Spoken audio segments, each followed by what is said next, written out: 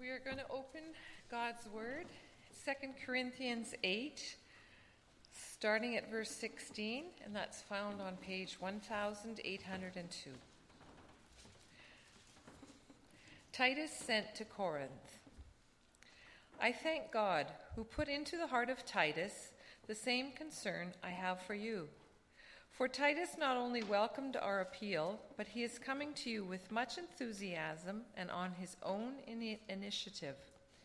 And we are sending along with him the brother, who is praised by all the churches for his service to the gospel. What is more, he was chosen by the churches to accompany us as we carry the offering, which we administer in order to honor the Lord himself and to show our eagerness to help. We want to avoid any criticism of the way we administer this liberal gift, for we are taking pains to do what is right, not only in the eyes of the Lord, but also in the eyes of men. In addition, we are sending with them our brother, who has often proved to us in many ways that he is zealous, and now even more so because of his confidence in you. As for Titus, he is my partner and fellow worker among you. As for our brothers, they are representatives of the churches and an honor to Christ. Therefore, show these men the proof of your love and the reason for our pride in you, so that the churches can see it. And then we keep going in Titus. Titus 1, starting at verse 5 to 16. Titus' task on Crete. That's page found on 1857. The reason I left you in Crete was that you might straighten out what was left unfinished and appoint elders in every town as I directed you. An elder must be blameless, the husband of but one wife, a man whose children believe and are not open to the charge of being wild and disobedient. Since an overseer is entrusted with God's work, he must be blameless, not overbearing, not quick-tempered, not given to drunkenness, not violent, not pursuing dishonest gain. Rather, he must be hospitable, one who loves what is good, who is self-controlled, upright, holy, and disciplined. He must hold firmly to the trustworthy message as it has been taught, so that he can encourage others by sound doctrine and refute those who oppose it. For there are many rebellious people, mere talkers and deceivers, especially those of the circumcision group. They must be silenced, because they are ruining whole households by teaching things they ought not to teach, and for that sake of dishonest gain. Even one of their own prophets has said, Cretans are always liars, evil brutes, lazy gluttons. This testimony is true.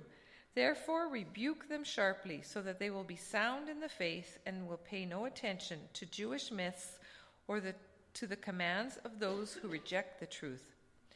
To the pure, all things are pure, but to those who are corrupted and do not believe, nothing is pure. In fact, both their minds and consciences are corrupted. They claim to know God, but by their actions they deny him. They are detestable, disobedient, and unfit for doing anything good. The very words of God.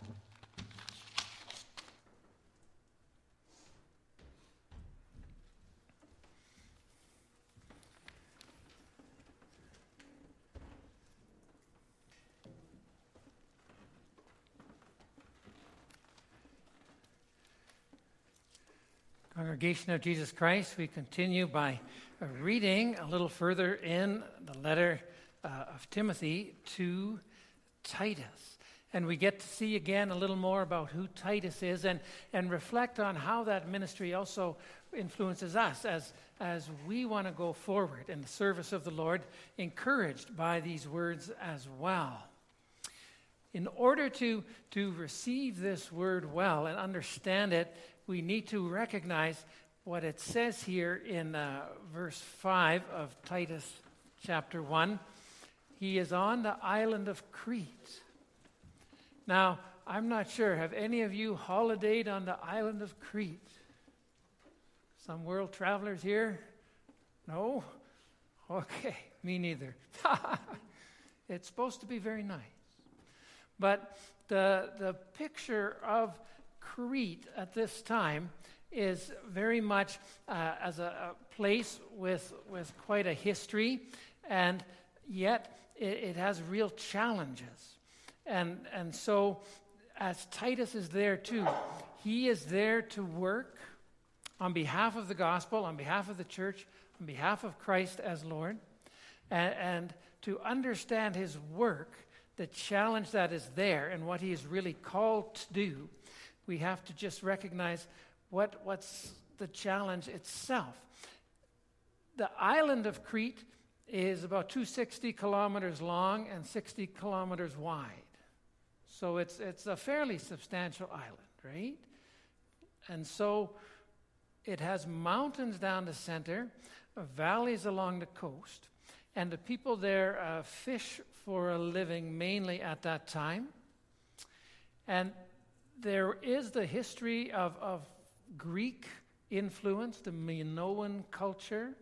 And so it had a proud and rich and diverse history. But when Titus comes there, the quote in verse 11, maybe verse 12, maybe you noticed it there of Titus 1, Cretans are always liars, evil brutes, and lazy gluttons.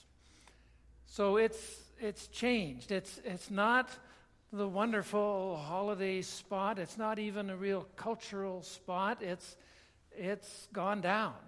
And so that challenge of ministering there.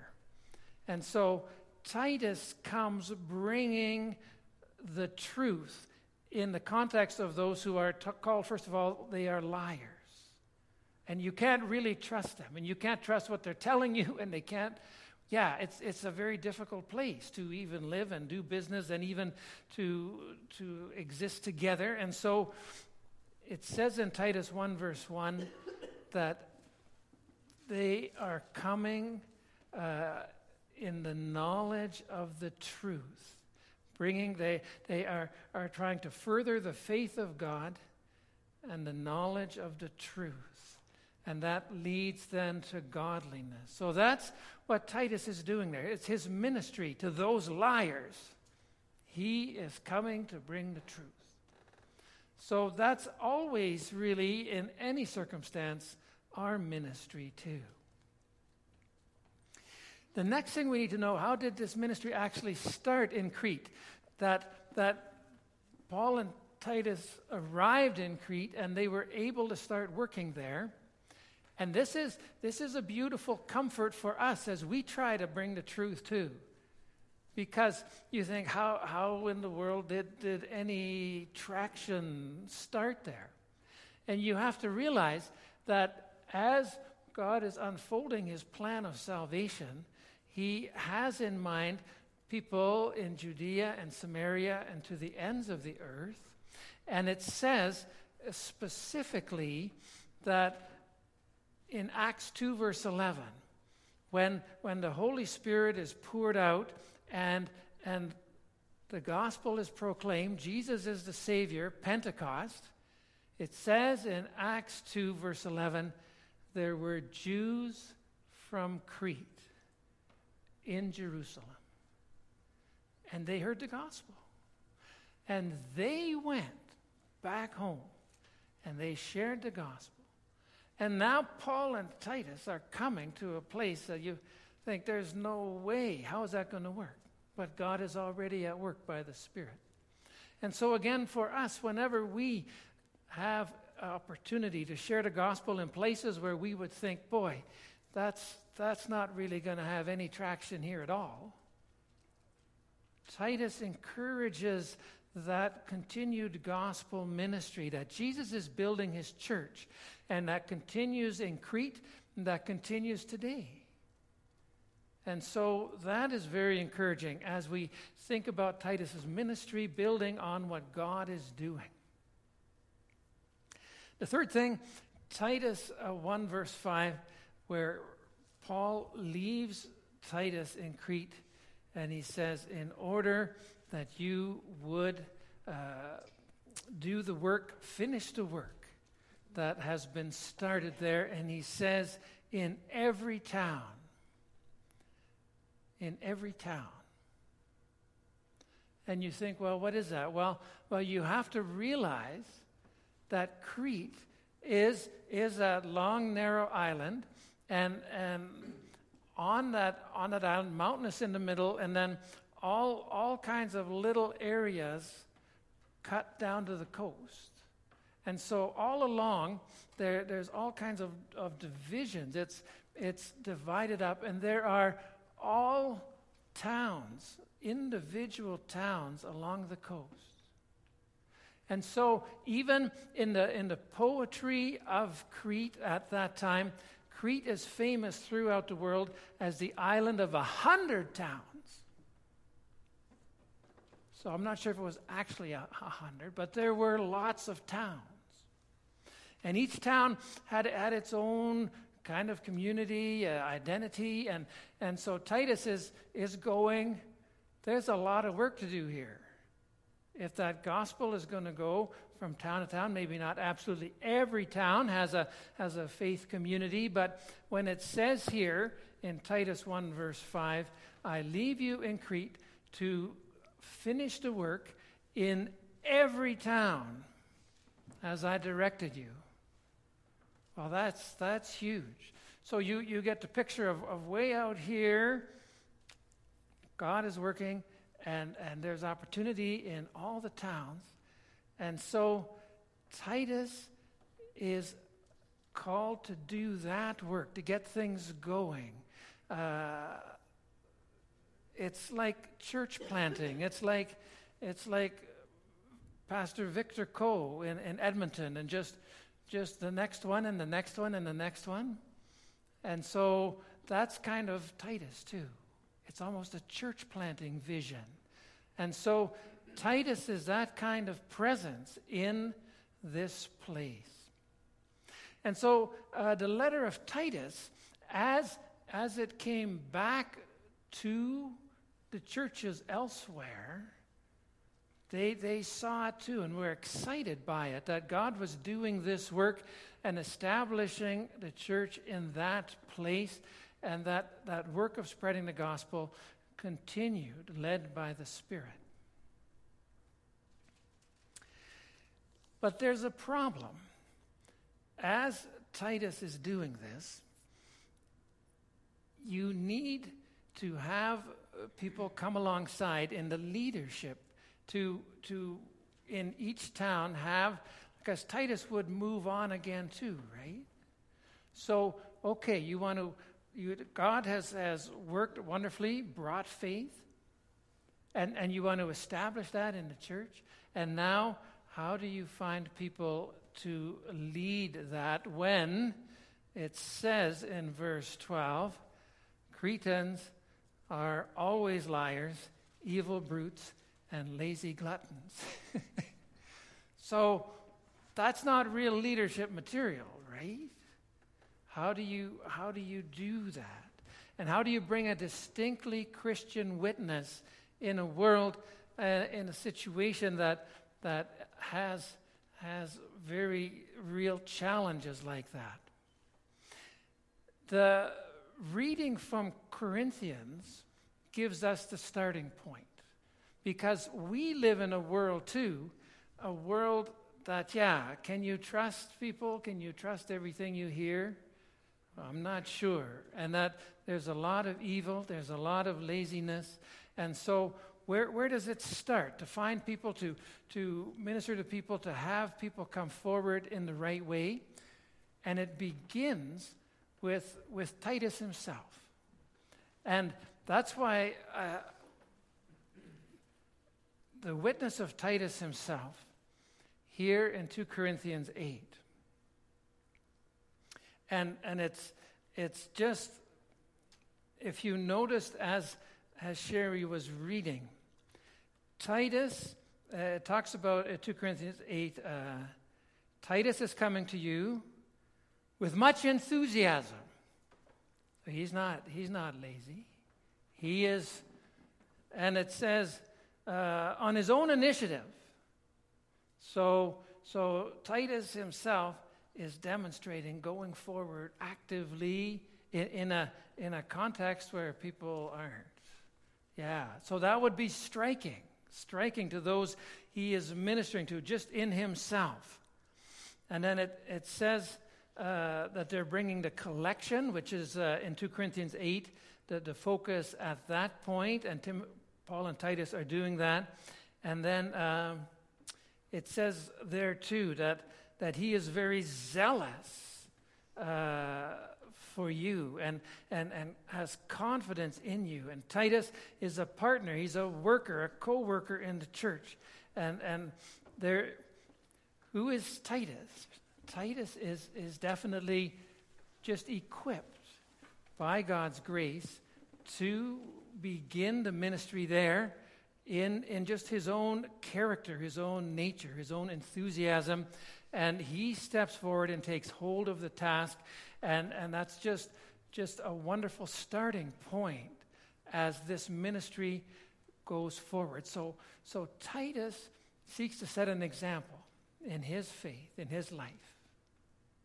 And that's our call too. If we are in circumstances, if we are unsure, well, we ourselves doing the best we can. And so that's where it starts here. Titus is placed there and is ready to do the work, takes it on with enthusiasm. Then it says, what other character would be a leader, speaking of an elder in the church in this particular case. And it throws out a word a couple of times that the person needs to be blameless. I don't know, I'm not blameless. I don't know anyone who is blameless. So if you start talking about blameless, and then in that place too, in Crete, boy, lazy, lying, that's not going to find too many people.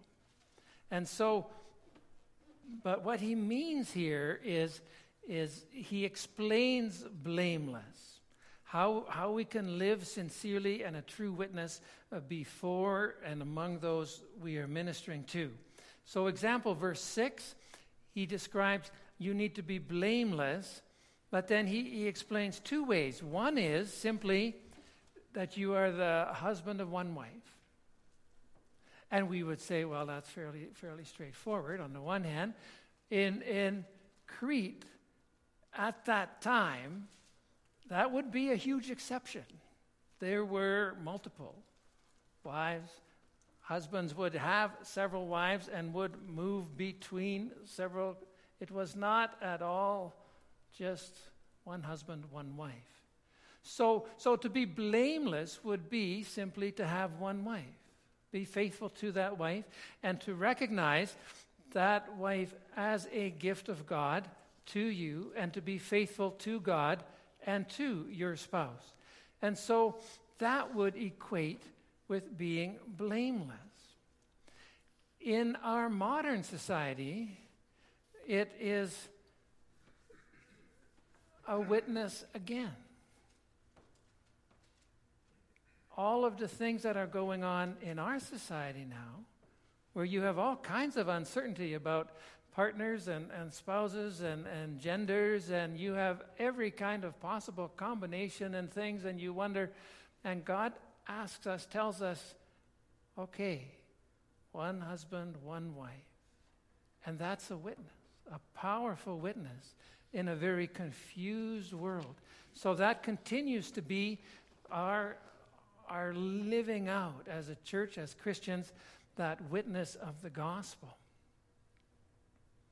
The second thing, in terms of this verse, in terms of being blameless, he says in relation to children, be present, be a witness to your children. And again, that was a challenge in that culture as well. Children in that culture too were not cared for, were not centrally treated, and so to do that, to actually be a family, husband and wife, caring for children in just a way that we would say, hey, that was a witness in a very confused culture as well. And in our culture today, too, there is, with all the brokenness in parental relationships and in all of the busyness, the children do get overlooked in a lot of places, in a lot of families. So a witness in our culture, again, would be similar. Just to take the time to have that faithful care of children. We say, of course, but that is really a powerful witness in a culture where children are left home alone with the TV after school, where there's broken homes, where there's alcohol available and drugs and crime, and they feel very insecure and unloved. To have just an actual, we would say, ordinary, God-centered family, what a powerful witness. So that's what Timothy is calling, or Titus is called to, and that's what he is calling people to who would be in leadership in that church, a faithful response to God's direction for our lives. That God created marriage, God created family, and that understanding would be lived out with confidence and joy. So it gives us, too, a center. We wonder, too, how are we witnessing in this culture? How are we being a light? And you say, well, that's how. That's a central way that people in all kinds of other uncertainties can see, and by simply being faithful as spouses, as families. Verses 7 and 8 go on and mentions blameless again.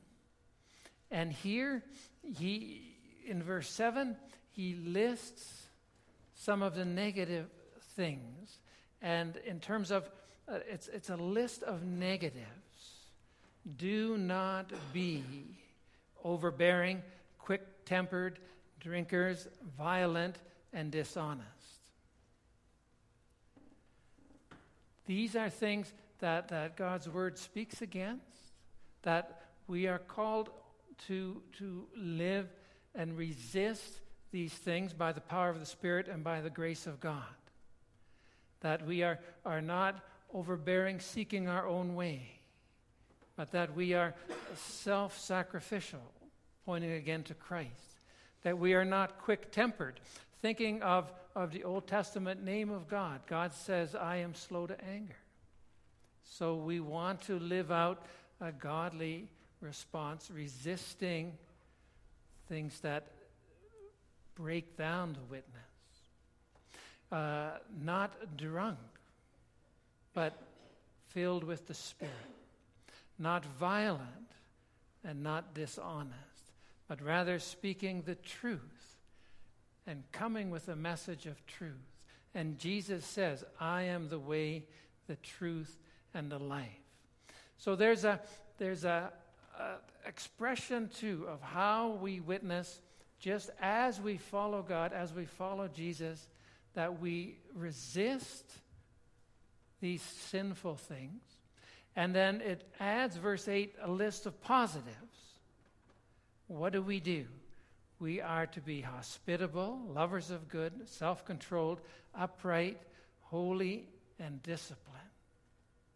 And the picture is of God working in and through us, even as God welcomes us into a relationship with Him, so we welcome others.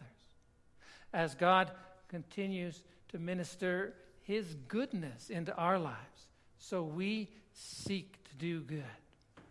God's Spirit, the fruit of the Spirit, one of them is self-control. So as we live by the Spirit, so He's expressing to a reliance on God to stand against what is evil and to hold on to what is good. And that's the life we are called to live, even today. There will be constant temptation for us in this world where we can take over in our own strength, but we have to trust in God, where we can force our way, where we can let our temper go, where we can be dishonest as for a good cause. And so we can justify all kinds of things, but we need to resist those ungodly things and walk in the way of the Lord, the life of sanctification by grace, growing in godliness and in goodness. So this is the witness that Titus is seeking to bring in his own life and through also the church that he's building up. And we also have that. Titus challenges us in your life, in my life. How are we doing? How are we living out, witnessing to those around us? And that's a constant challenge, but we also rely on the grace of God, and the foundation is knowledge of who God is and the message that he has entrusted to us. Verse 9, hold firmly to the trustworthy message that you can encourage others by sound doctrine and refute those who oppose it. And really, what he's coming back to is, why do you do what you do?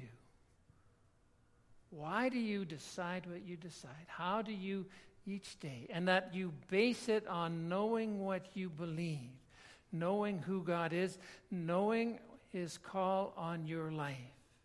And so you have that deep down. Why am I faithful to my spouse? Because I know that God has provided me this wonderful person. That's the underlying. Why else? Yeah, that's the strength of how we live that out. And with our children, God has given me these children to care for and to nurture. Why do I do that? Because I know by God's word that he is the God who gives me these children to raise in the way of faith by grace. And so what we know, the doctrinal, the background, gives us the direction to live out. It's necessary to keep that underlying understanding of who God is, what he has done, and how he expects us to live, that gives us that solid foundation. And so that's where he finds the real underlying motivation for what we do and why we do what we do as Christians, why we go forward in witness, to lift up the name of Jesus and to seek the goodness of God as we share that with others.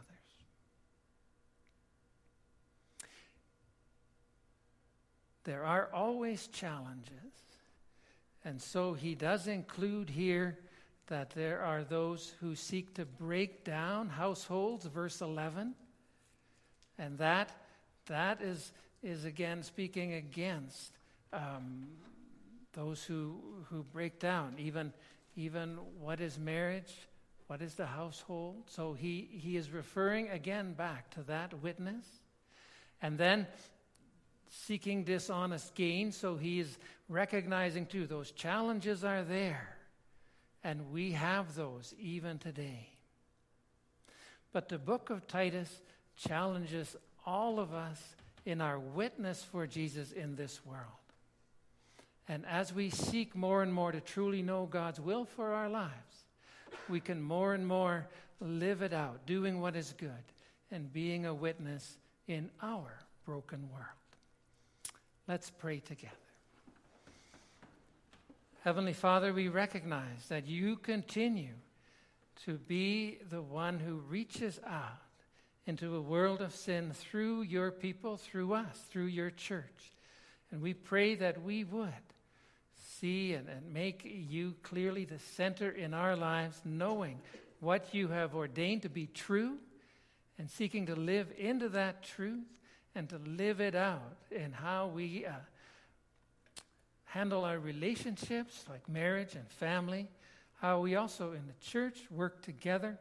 We think too of just the temptations that are there, and we pray that you lead us not into temptation, that we would, in the decisions we make, seek to stand against what is wrong and do what is right.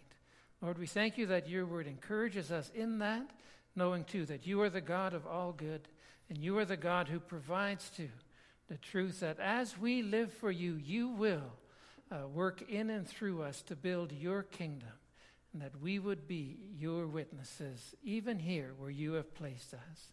We pray in Jesus' name. Amen.